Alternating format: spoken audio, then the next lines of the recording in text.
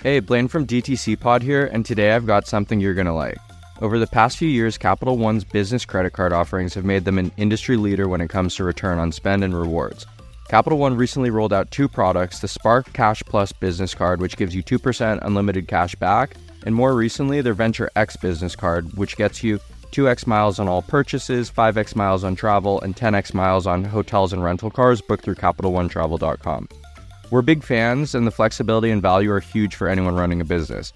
Please connect with our friend Heather Clohessy from Capital One to learn more. I'm dropping her contact info in the show notes. If you're an entrepreneur, you know how valuable the right support can be. We've heard tons about virtual assistants, but what about leveling up even further? Let's think about experts. I came across More Staffing recently. They're not just about connecting businesses with virtual assistants. Instead, they focus on matching you with professionals from the Philippines. We're talking about finance, supply chain, operations, marketing, and others. The real kicker? More Staffing goes the extra mile. They back their placements with a 12-month guarantee, and they even coach them for the first 6 months. This ensures you're getting someone who's not only skilled, but also integrates seamlessly into your operations. If you're ready to evaluate and transform your business, head over to morenow.co. Again, morenow.co. Next year's creeping up quick. If you want to skyrocket revenue in 2024, you need tech that puts you in the pilot seat. The new HubSpot Sales Hub will help you close out the year strong and kickstart your success for 2024.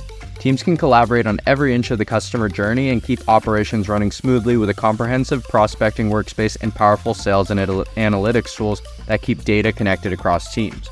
Speed up your workflows and navigate your platform with ease with the AI-powered conversational platform ChatSpot. And use AI Assistant to write copy, generate emails, and more. They'll help you whip up assets and execute tasks that used to take hours out of your workday. HubSpot Sales Hub lets you accelerate every facet of your sales operation with precision. And with over 1,400 integrations, there are tons of ways to mix in new features.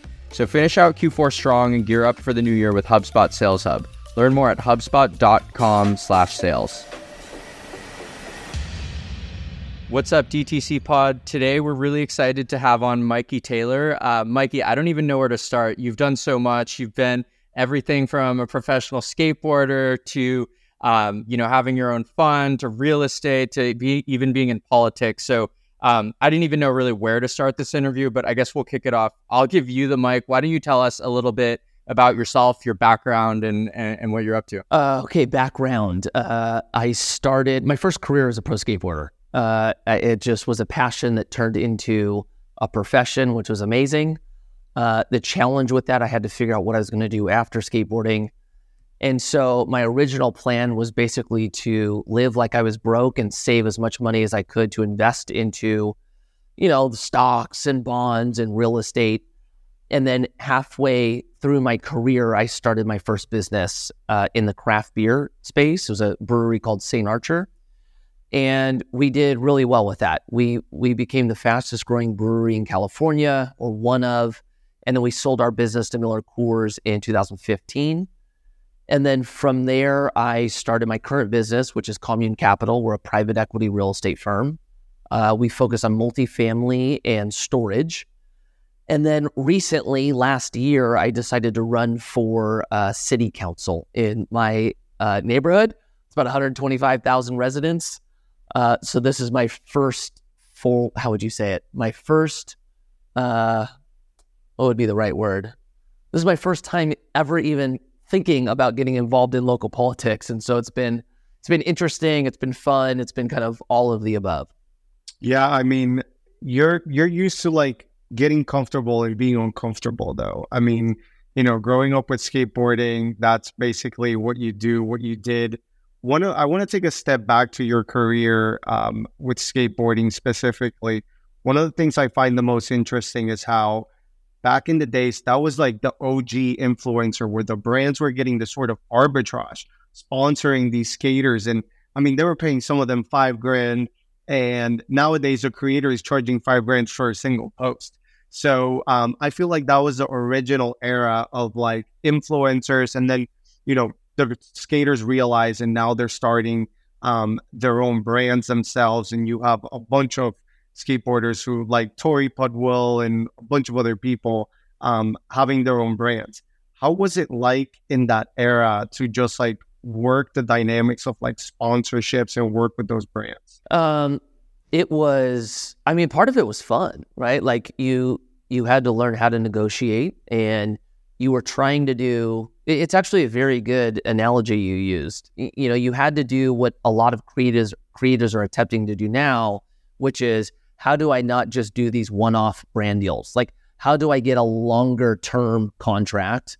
And, you know, that was basically all we had as an option. All you had was long-term contracts. So we just didn't have the short-term stuff, which meant we didn't have the pop in revenue, but we had, I guess you could call it a little bit of security. Yeah, that's fascinating. I've never thought of it that way, that skaters kind of got their feet wet with what influencers feel like now. But I mean, you know, there was a handful of things that cross over. You wanted to align with brands that made you more valuable or were respectable. You wanted as long of a contract as possible if you felt like your career was getting closer to an end. And if you were hot and going vertical, you wanted a shorter term deal so that you could negotiate more on the back end or when it was over. So there actually is a lot of crossover. Yeah. Like there was this flippening where creators started like just starting their skaters started their own brands, right? Was this like the power of just content, building an audience, and then, you know, the social media platforms and having an audience, or was it just more dynamics of like the skaters themselves? You know what? To tell you the truth, there's still not enough skaters starting businesses as there really even close to could be. When I was young, there was a handful of them. You had like Jamie Thomas, you had Andrew Reynolds, you had Mike Carroll and Rick Howard, Danny Way and Colin. Like you did have people that were starting businesses. And how I looked at that as a kid was, oh my gosh, if you own the company, then you could be here forever. Like there's no company that's going to kick you off because you own the entity. So that's kind of how I originally looked at it. I think social media is, in a lot of ways, made it easier for you to build an audience and know what the audience is worth. But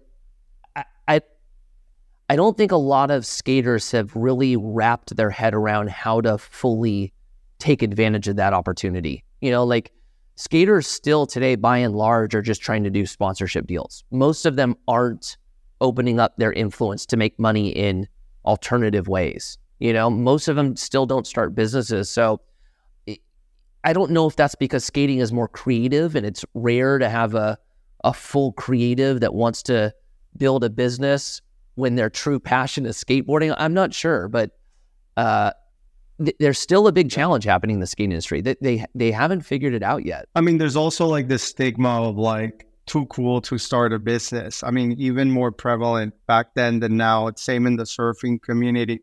How did that happen for you? Like, when did you start shifting gears into just having the more business mindset? And what was the first array into, I guess, St. Archer from skateboarding? Well, I actually always was attracted to the skaters who own businesses. Like Jamie Thomas was a big one for me. Like I remember like growing up as a kid watching him, and he would be in the videos like filming the other pros. And I had never even thought that like a pro skateboarder would also film everybody, right? And then I found out that he was like really involved in editing the movies. And then I found out he owned the companies he rode for. And every layer to him that was added on top of it, I thought he was cooler and cooler. So I think from the beginning, I was naturally attracted to that type of skater. You know, touching on the cool part of it, like the first business I started was beer. Like beer is like inherently cool. So I didn't really have to worry about starting a business that wasn't perceived as good. That was like I think that made us even cooler. Starting my current business was probably more of where you were alluding to, which most skaters don't talk about money. They don't talk about investing. That is a side that is not cool. And so I think I experienced more of a backlash starting my current business than when I started the first one in 2012. So Mikey, when you were starting that first one in 2012, right?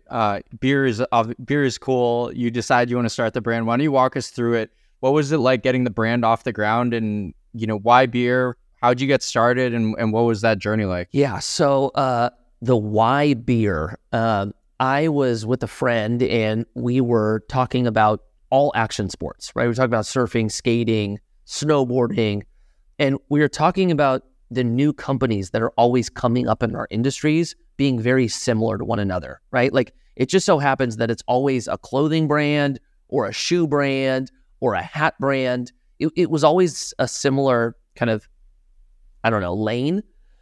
And so we just got stuck on this conversation of what it would be like to introduce something like a never been done to our space. Like what could we create where everyone would go, oh my gosh, this is insane. Like I never thought of doing that. And that conversation basically led to beer. Who would become my partner basically throughout there. Like, what if we did beer? Like, how insane would it be if we dropped a craft brewery on the skateboarding community? And as he said it, I looked at him. I went, that would be out of control. I was tripping on it. As he said it, I'm tripping. And so I'm going, dude, if we were to do this, I think we would get such wide support in the skate community. And my partner he was from the surf industry. He's like, dude, we would get the same support from surf. And then we had friends that were snowboarders. They said the same thing. We had friends that were musicians. Everyone was like, do this. And so that was kind of where we came up with the idea. We didn't have enough money to start the company ourselves. So we had to basically get help on how to start a business plan. We had to go out and raise money. We had to build a team. We had to basically learn as we went in real time, which was insane, but also really fun. And when you were doing that, like, I'm curious about how you were building the team. Like, who were you bringing on to do it? Like, you know, where were you going to find capital, and how did, talk to me about the early stages of execution at the brand level. Okay, so when you start a team with no experience, basically what happens is you start talking to your friends and family and people you know about what you want to do, right? And somebody is eventually going to say, oh, I've got a guy in that space. Oh, I know somebody who brews beer. And so our original team was basically built that way. I have a friend that designs. I have a friend who brews beer. I have a friend who's head of sales at this brewery. And so we kind of built the team that way, other than our CFO. The CFO was a little bit of a unique story. We had the team that we were presenting. We had the business plan. We were out there raising money from basically friends, family, anyone that our network would connect us to. We were speaking to everybody.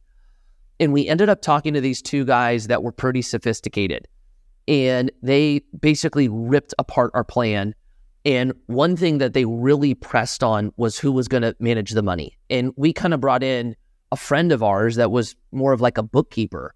And they were like, there's no way you guys are raising money, running a business with a bookkeeper. You have to have a CFO with, X amount of experience, et cetera, et cetera.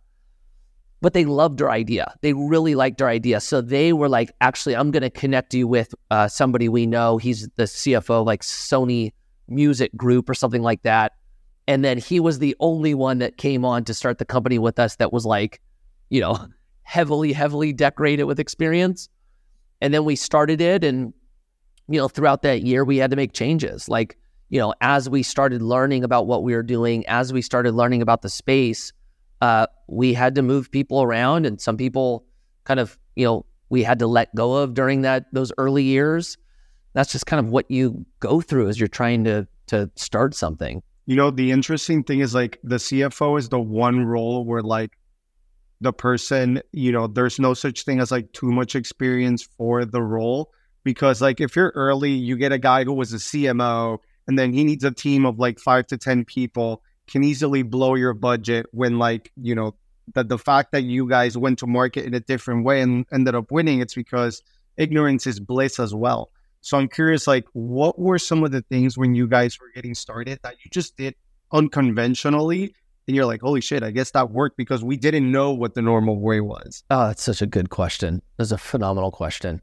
I would say the two that stand out, actually, I'm going to tell you the one because it's going to resonate with what you guys do.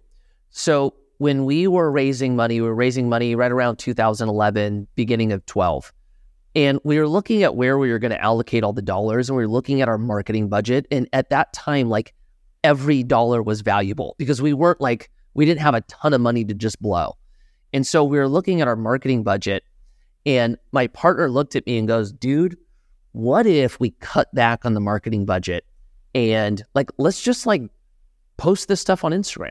And remember, this is 2011, 12. There's no ambassadors, there's no influencers, there's no social media marketing, right? And he goes, what if we take our investors and move them to ambassadors? And then we build all of this content, mini documentaries on all of our ambassadors and tell their story of their view of California through their lens. And the whole thing will be launched on Instagram. We won't have to spend the 75 grand we have allocated, whatever it was. And at that time, I didn't know how valuable Instagram was, but I was like, dang, it would save 75 grand. Let's do it. So we started doing that. And when we did it that way, we didn't promote the beer at all. The only mention of beer was presented by St. Archer, and then everything else was the person, right?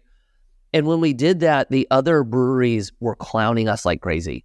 These guys, this isn't even a real brewery. They don't even know beer. This is a gimmick. They're all about, marketing. And it ended up like completely disrupting the space. And it wasn't, it was only a year and a half later where you started seeing every other brand in the space pivot their marketing. So that was one where we were just like, yeah, let's just try this. Like, I don't know how this would be. Like, no one does it. Let's just try it. And then it ended up, being huge for us. I think it was maybe the largest reason that put us in the position of, the growth we had and then ultimately the exit we had.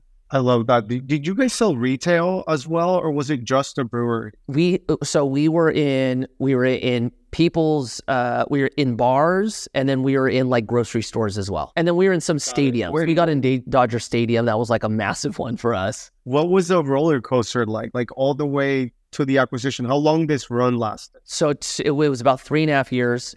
That was fast. It was very fast. We did not expect that to happen that quick. It was a roller coaster from the second we started till we finished, like up until like the last month of the deal closing.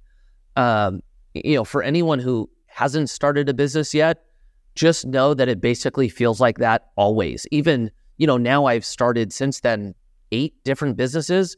I still feel that today. Like, yesterday I feel like we're crushing the world. And then today I'm like panicking. Business is an emotional roller coaster by nature. It's just hard. And back then we had no experience. So we didn't know that was natural. So, one quarter we're like, dude, we're on top of the world. We just opened up this distribution. We're making these waves. We're getting all this press. And then the next quarter we're like, we're running out of money. We're going to go out of business. It's just, that's how it was. Yeah. I mean, so speaking of the roller coaster, one thing I want to dive into is like, you're an absolute content machine. And like, I remember you, I would DM you like 5+ years ago, responsive. I'm like, Mikey now has an audience like 10x, if not more, the size of when like I used to DM him. I DM you, you responded, you're active on X, on Instagram, on TikTok. You even have a text group in community. And so like, not every day feels like, oh, today's a great day to make content. When you're that consistent, you probably make content every single day. And so I just want to hear more about like, what is your content workflow like? How do you become a content machine like that? Yeah, it's a really good question. So, and remind me to talk to you about this because I would love to get your perspective on this as well, because there's something that I'm mentally working through also. So basically, my flow of content or how I go about it, Mondays are, I am dark. I come into the office and my assistant knows there is zero scheduling me on Mondays. No one can get a hold of me. I am locked in the office or wherever I'm going to be working.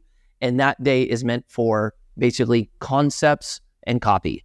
So on Monday, what I attempt to do is come up with 10 to 12 different concepts and then write them out so I have all the copy. Tuesday is a full-blown work day for me. It's meetings, it's, if we're looking at deals, that's going to be the actual business is going to be Tuesday. Wednesday, I am filming all day. So that is start to finish. I'm in front of the camera. And then Thursday, Friday are normal business activities, raising money, working on concepts we're doing, more of a traditional approach to business. And that allows me to basically have content that comes out daily, where Monday through Sunday, I can be posting something. But even for like that Monday where you create the concepts, that's been refined over years. The first time you sat down to conceptualize, it's like it probably took you all day, and now you're like, oh, this is how I like brainstorm. This is how I come up with concepts. How have you refined that process of conceptualizing? That's a good question. So there's we're going to go through my whole marketing approach right now. So I'm going through a split right now where I want about 60% of my content, 60 to 70% of my content to be around investing or business. And then I want about 20% to actually be more about my real life, family, kind of the other aspects of my life that I enjoy that I think should be highlighted. And then the other 10% is more just my personality, right? Doing more behind the scenes with the office, kind of just, how I communicate and work with other people. That's kind of my breakdown. And so on the 60%, 70% of business stuff, there's kind of two, I would say, buckets that I grab inspiration from. One, I'm making notes of everything that happened throughout the week for me. If somebody calls me and asks me a question, if we're working on something and I realize, holy crap, that's an issue, I'm making notes of it so that next week I can basically create a concept around that problem. If it's just a question that like my parents ask me, like, Mike, what the heck do I do? Do I pull cash out right now on our home? Do we do a heat lock right now to do a kitchen, renovation? Oh, actually, this is why I would or wouldn't do it. And then I just write it down in my notes, build a piece around it. And then the other thing I try to do is take relevant news.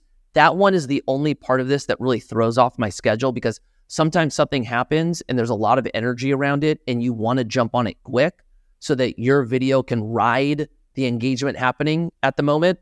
That's the only part where I'll do one-offs.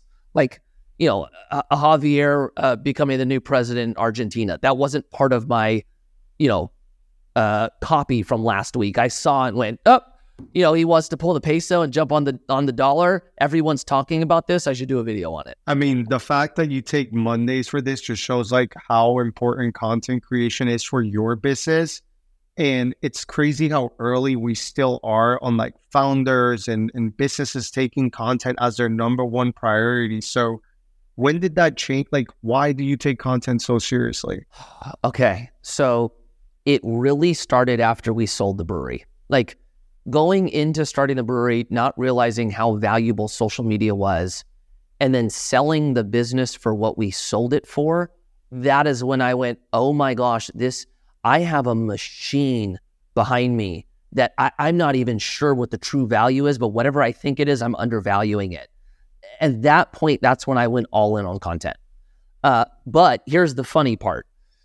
There's levels to it, right? Like about 8 months ago, my partner and I went out to Florida we have a handful of investors out there. So we went out to see some investors. We had a conference we were going to, and we ended up meeting up with Patrick Bet-David. Are you guys familiar with him?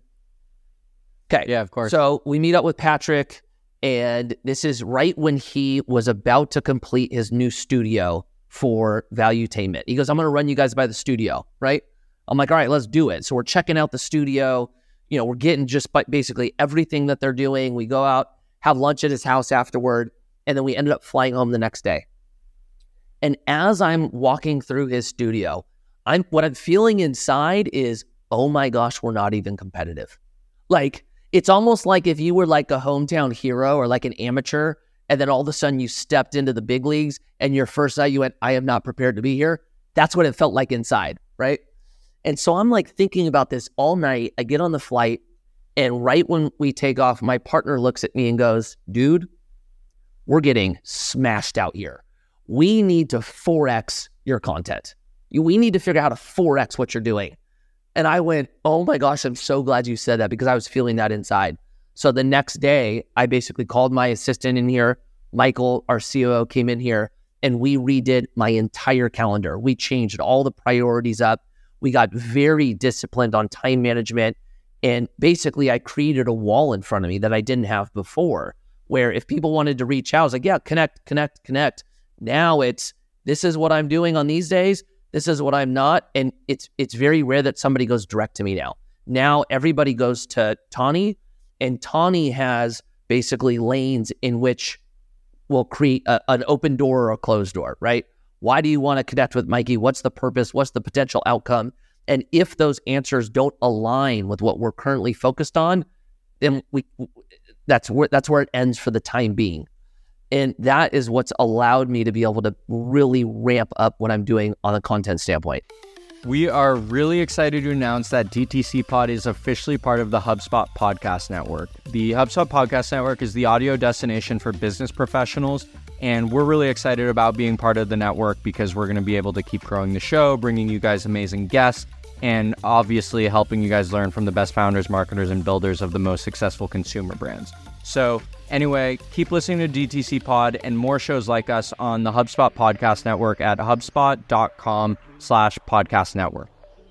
I really resonate with that because one time, so Grant Cardone invited me to his office when he heard my story as a testimonial for the TEDx. And when I went in there, his operation for making content, the energy in there, and like how many people were just there. He had like 4 different studios going on at the same time. And this was like probably like 6 years ago or so. And so it just takes a lot of time there's so many different facets of content. So like you mentioned, Tawny now handles your inbound, etc. How many people are helping you in terms of like the content pillars themselves? Is it just you and Tawny, and like the content creation is one-man show? Really good question. So we have, let's see, 1, 2, 3, it's about 4 people total that help. One is filmer and editor. One is kind of management of all of the process. Tawny is not technically on the content side. Tawny is like we refer to her as the wall. Like she basically has control of the schedule that we create together.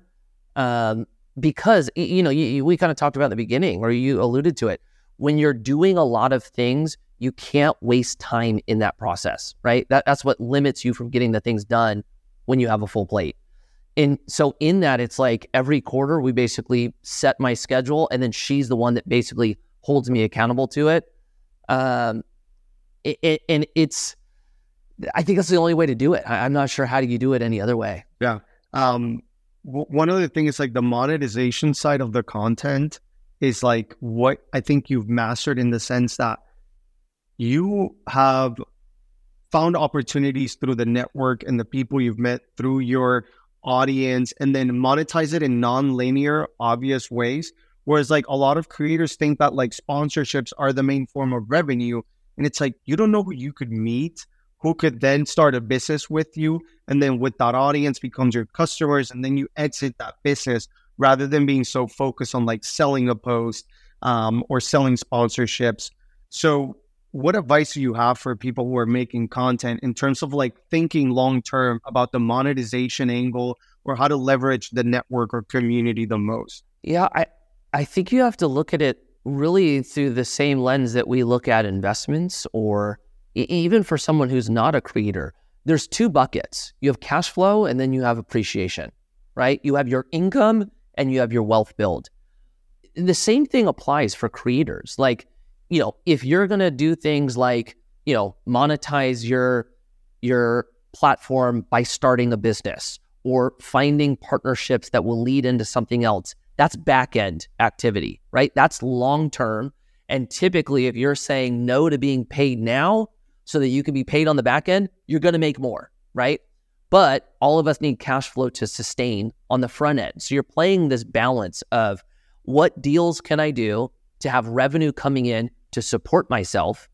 And then how can I be making moves to have ownership in some of the brands I'm marketing or create my own company so that 2, 3, 4 years from now, now I'm watching my net worth skyrocket, right? So it's just the front end, back end balance. And Mikey, the last question I had on content was in terms of channels, right? So I know a lot of creators are thinking a lot about like, where do I create content? Is just Instagram? How do I keep up with Instagram, YouTube, etc.? Obviously, you're a machine, you have a team with you, but like, where does content resonate the most for you? Like, what channels do you see performing the best, and how do you think about continuing to grow content on those channels? Before I answer this, I just want to tell you guys,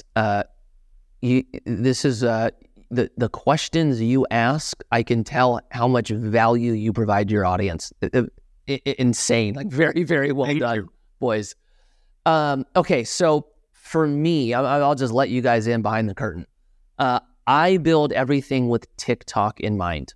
So when I'm creating content, I'm thinking of TikTok first, more or less because it has the truest algorithm to show you if your content is good without audience bias, right?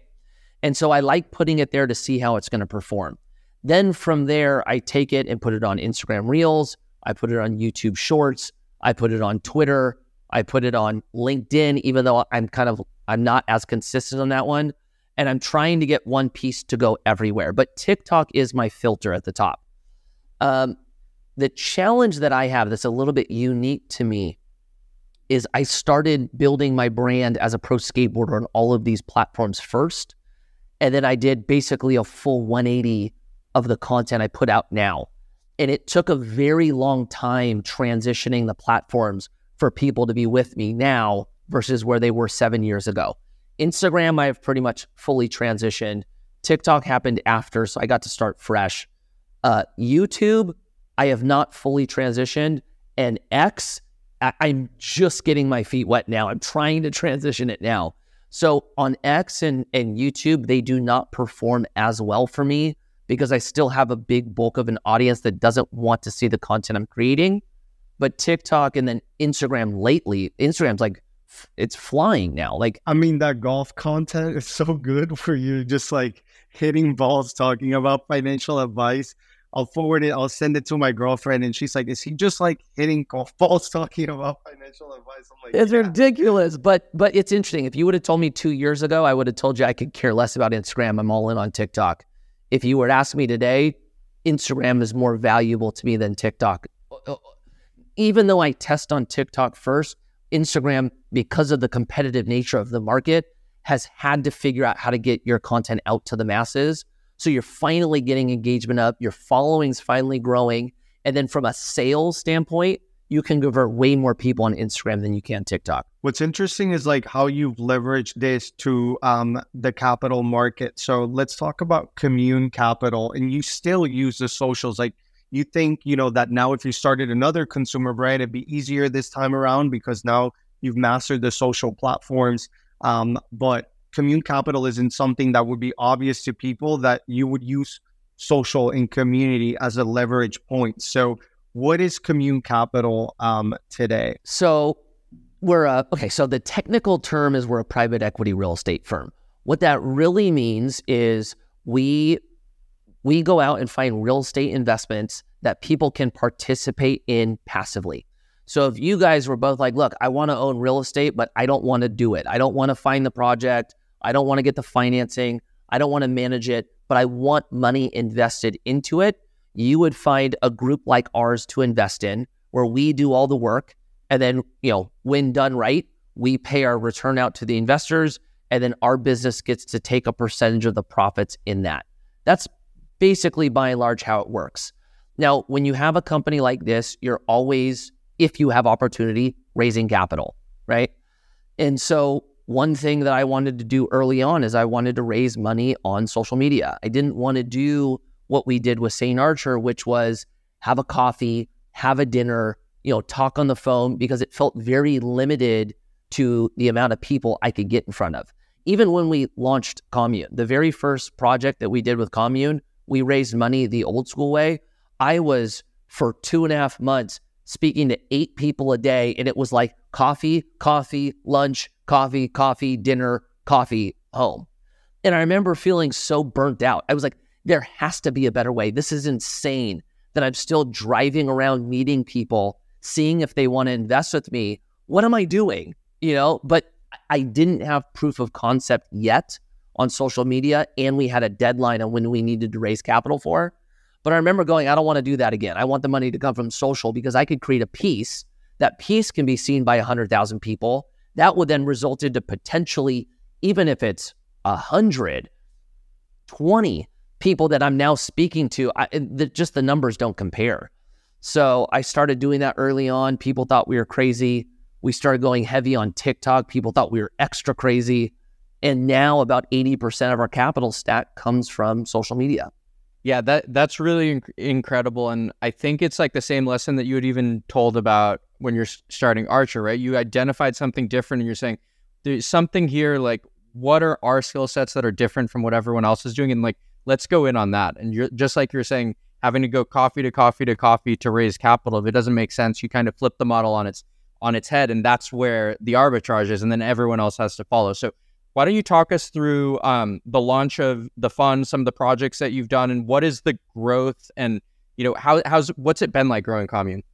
Okay, some of the early projects. Actually, what's interesting, because I just talked about this yesterday, so I'll mention it. When we first started the business, we were building out our multifamily portfolio. And in 2016, what I thought was the big opportunity was all of these big malls throughout America basically going vacant. And I thought the opportunity was going to be buy these things at discount because they're basically on their deathbed, scrape them, and build apartments. Or at that time, I really kind of saw the trend heading towards mixed use, right? Retail below, living above, and like a true like community type of area where like you don't have to go anywhere if you don't want. And so that was the beginning focus, really. We bought a mall in Ohio, right outside of Cleveland, and it was going to be a huge project. So we went through kind of entitling it. And right when we got to the point of being able to build, we ended up selling the project. So we did pretty well with that. A big reason why we sold it because it was going to be a great return. But what we also saw was a change in the opportunity. I really started seeing what was happening in California with the housing crisis that was basically being built up, right? We had years of investors going, I'm not investing in California. Why would I invest there? Red tape, regulation, taxes are through the roof. Like, this sounds insane to do so. And so you had a lot of people leaving the state. And then really 2020 intensified it. And what that did was it created a housing shortage of about 2 million units in our state. And so that's really what I started seeing the new opportunity as, finding these cities that are severely undersupplied and building housing there, knowing that all of my competition is trying to buy in Texas and, pick a Midwest state. Like, that's where everyone is. And so we kind of moved the strategy towards a very hyper-focused California. And so that's kind of where we are right now. Our heads are down, our foot's on the gas, and like, truth be told, we can't raise money fast enough for all the opportunity that's in front of us. It's a very unique window that we're in that I don't know how long it's going to last, but I'm acting as if it's not going to be here for much longer. And I think that's another really important thing, is being able to like pivot when you see market conditions change, right? And understand where the opportunity is to go after. So in your case, it was saying, hey, we got a good opportunity on this mall, but like I see this opportunity, let's kind of pivot the strategy a little bit. And what are you seeing from the real estate markets in California now? How are things looking? I'm going to answer, but I want to touch on that because it's actually a really important point. You're right. How should I say this the correct way? Okay. You are correct, but the one thing that you really want to be mindful of is you can pivot on opportunity, but you need to be careful with like doing too radical of a pivot, right? Like for us and for the like real life example, we are in multifamily. We understand multifamily. So what we did was we changed really the location of what we saw as the opportunity, but we didn't pivot the asset class. We weren't multifamily. Oh my gosh, everybody's at mobile homes. We're now doing mobile homes, right? That is actually a challenge that a lot of people have. They chase the new trend or they chase the shiny object instead of hunkering down on one specific thing. Once you're in that specific thing, then you are absolutely correct. You might have to move and tweak things as new opportunity presents itself. What we're seeing in California specifically, this is an interesting one. The state is trying to make it easier to build real estate here, and it is still insanely difficult to do so, and it is still harder to do business in probably any other state other than maybe New York. And so you have a lot of investors on the sidelines because they don't want to invest in California. You have a lot of investors on the sidelines because they can't get financing right now. you have a lot of people on pause. And the way we're taking it is when people are on pause and when people are scared, that's when you're able to come in and take market share. So we're trying to do the opposite of everyone else. And I think that's a great segue into the stuff that you're doing in politics. Like, why don't you tell us a little bit about how that got started, where the interest came from, and yeah, walk us through all of that. Okay, so I had zero interest being in politics my entire life. I never liked politics. I always had a distaste whenever somebody would talk about politics or even politicians. I didn't like them because they never felt real. They felt like salespeople that told you what you wanted to say and you never knew who they really were. That's kind of the opinion I had. This idea for me to try to get involved with that mess happened right around 2019 or so, when my wife wanted to start looking at other areas to live. And for context, the city that we live in is where we grew up. Like, it's small town. I see people I went to school with today. Like, this is what we know. And I didn't want to leave. So that basically conversation eventually evolved into, me telling my wife, hey, babe, instead of us trying to find, other places that might have something that we don't, like, why don't we try to be a part of the change and create the things that we don't have? And her response was, yeah, okay, how are you going to do that? And so I, spent some time trying to think about what that would look like. And I landed on maybe I can get involved. And the one lane that I felt really, I could be of value in was city council, right? Like, city council, by and large, their responsibility is it's land use, it's real estate is a big component of it. It's, economics, or your local economy. It's, managing, it's creating the policy ultimately on how the business of the city is run and then the experience is run. So I was like, okay, yeah, let's do that. Like, it's local, it's nonpartisan. I get to, I don't have to mess with all like the national issues.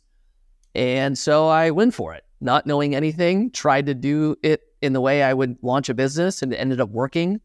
And then I got elected, and I'm about to complete my first year.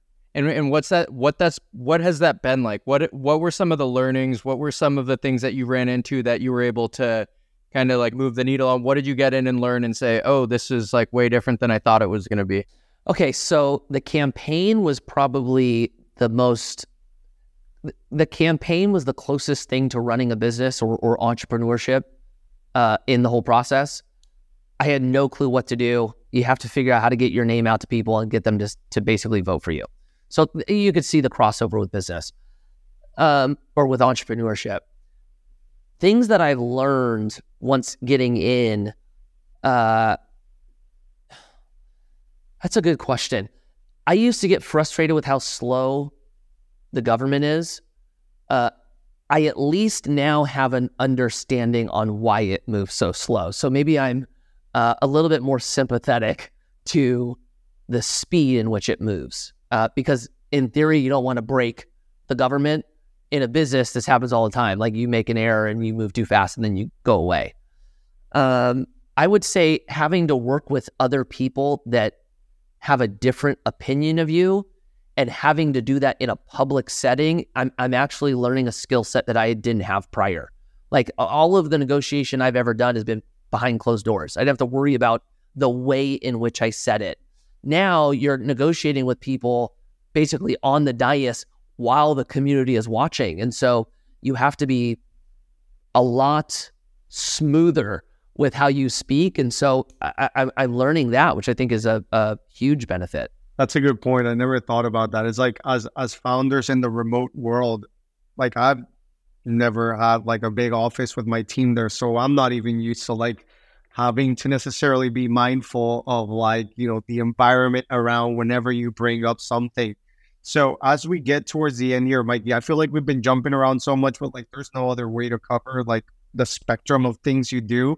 One of the things that I think will really resonate with the audience is being a founder, you often are either pouring your entire net worth back into your business, or if you raise venture, it takes time to realize the liquidity if you ever do and you don't know when. And so, for example, Blaine and I live in a place like Miami. Rent is absolutely nuts here in Miami. And I was curious looking at like North Carolina, because I'm like, an apartment here is like $4,000 plus. I'm curious for you and for founders who are listening right now, is renting better than buying? And then what are the top like upcoming cities at the moment to where you're like, you know what, maybe like I should just get out for a bit and then maybe come back in the future? Yeah, really. Maybe that's personal advice. Hoping it applies. Yeah, it's a really good question. Now, it's going to be specific to your business, right? Like for you guys in the space you're in, and you kind of just nailed it. In theory, you don't need a huge team in office that you're in front of every day. If that's the case, that makes it a lot easier for you, because in theory, you could go to North Carolina and your business doesn't suffer at all, right?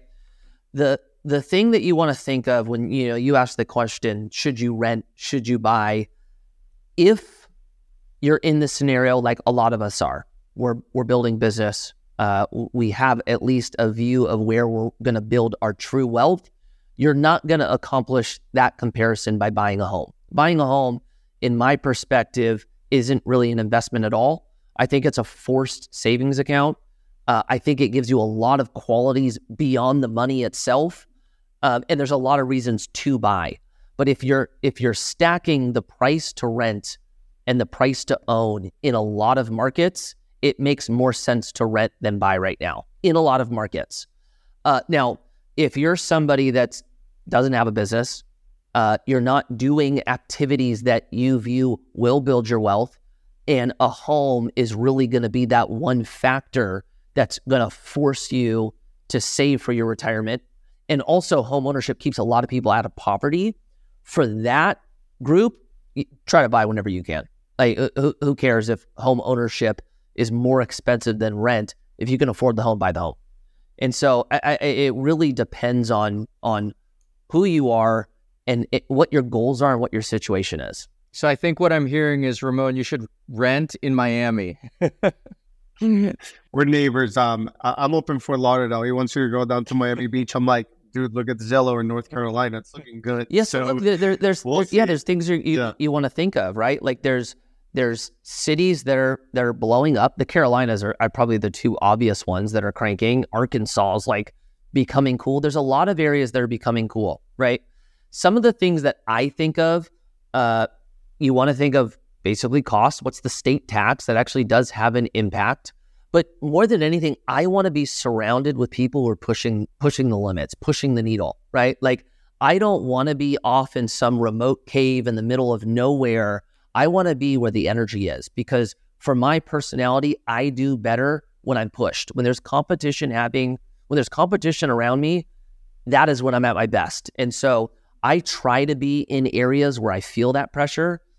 If you're not like that, you're not ultra competitive, and you're just looking at it from a cost standpoint, yeah, find the cheapest place you can that's going to have the lowest cost of living and go live there. Yeah. The opportunity cost you can't measure though. So, Mikey, as we wrap up, I have one last question, which, since you mentioned about your personality, one of my favorite quotes from you is like when you say that you're not the best, but you're really good at being obsessed. What does that mean? Like, how can being so obsessed outlast being the best at something? Okay. So for me growing up, I had about 7 friends who were skaters, and I wasn't anywhere close to the best.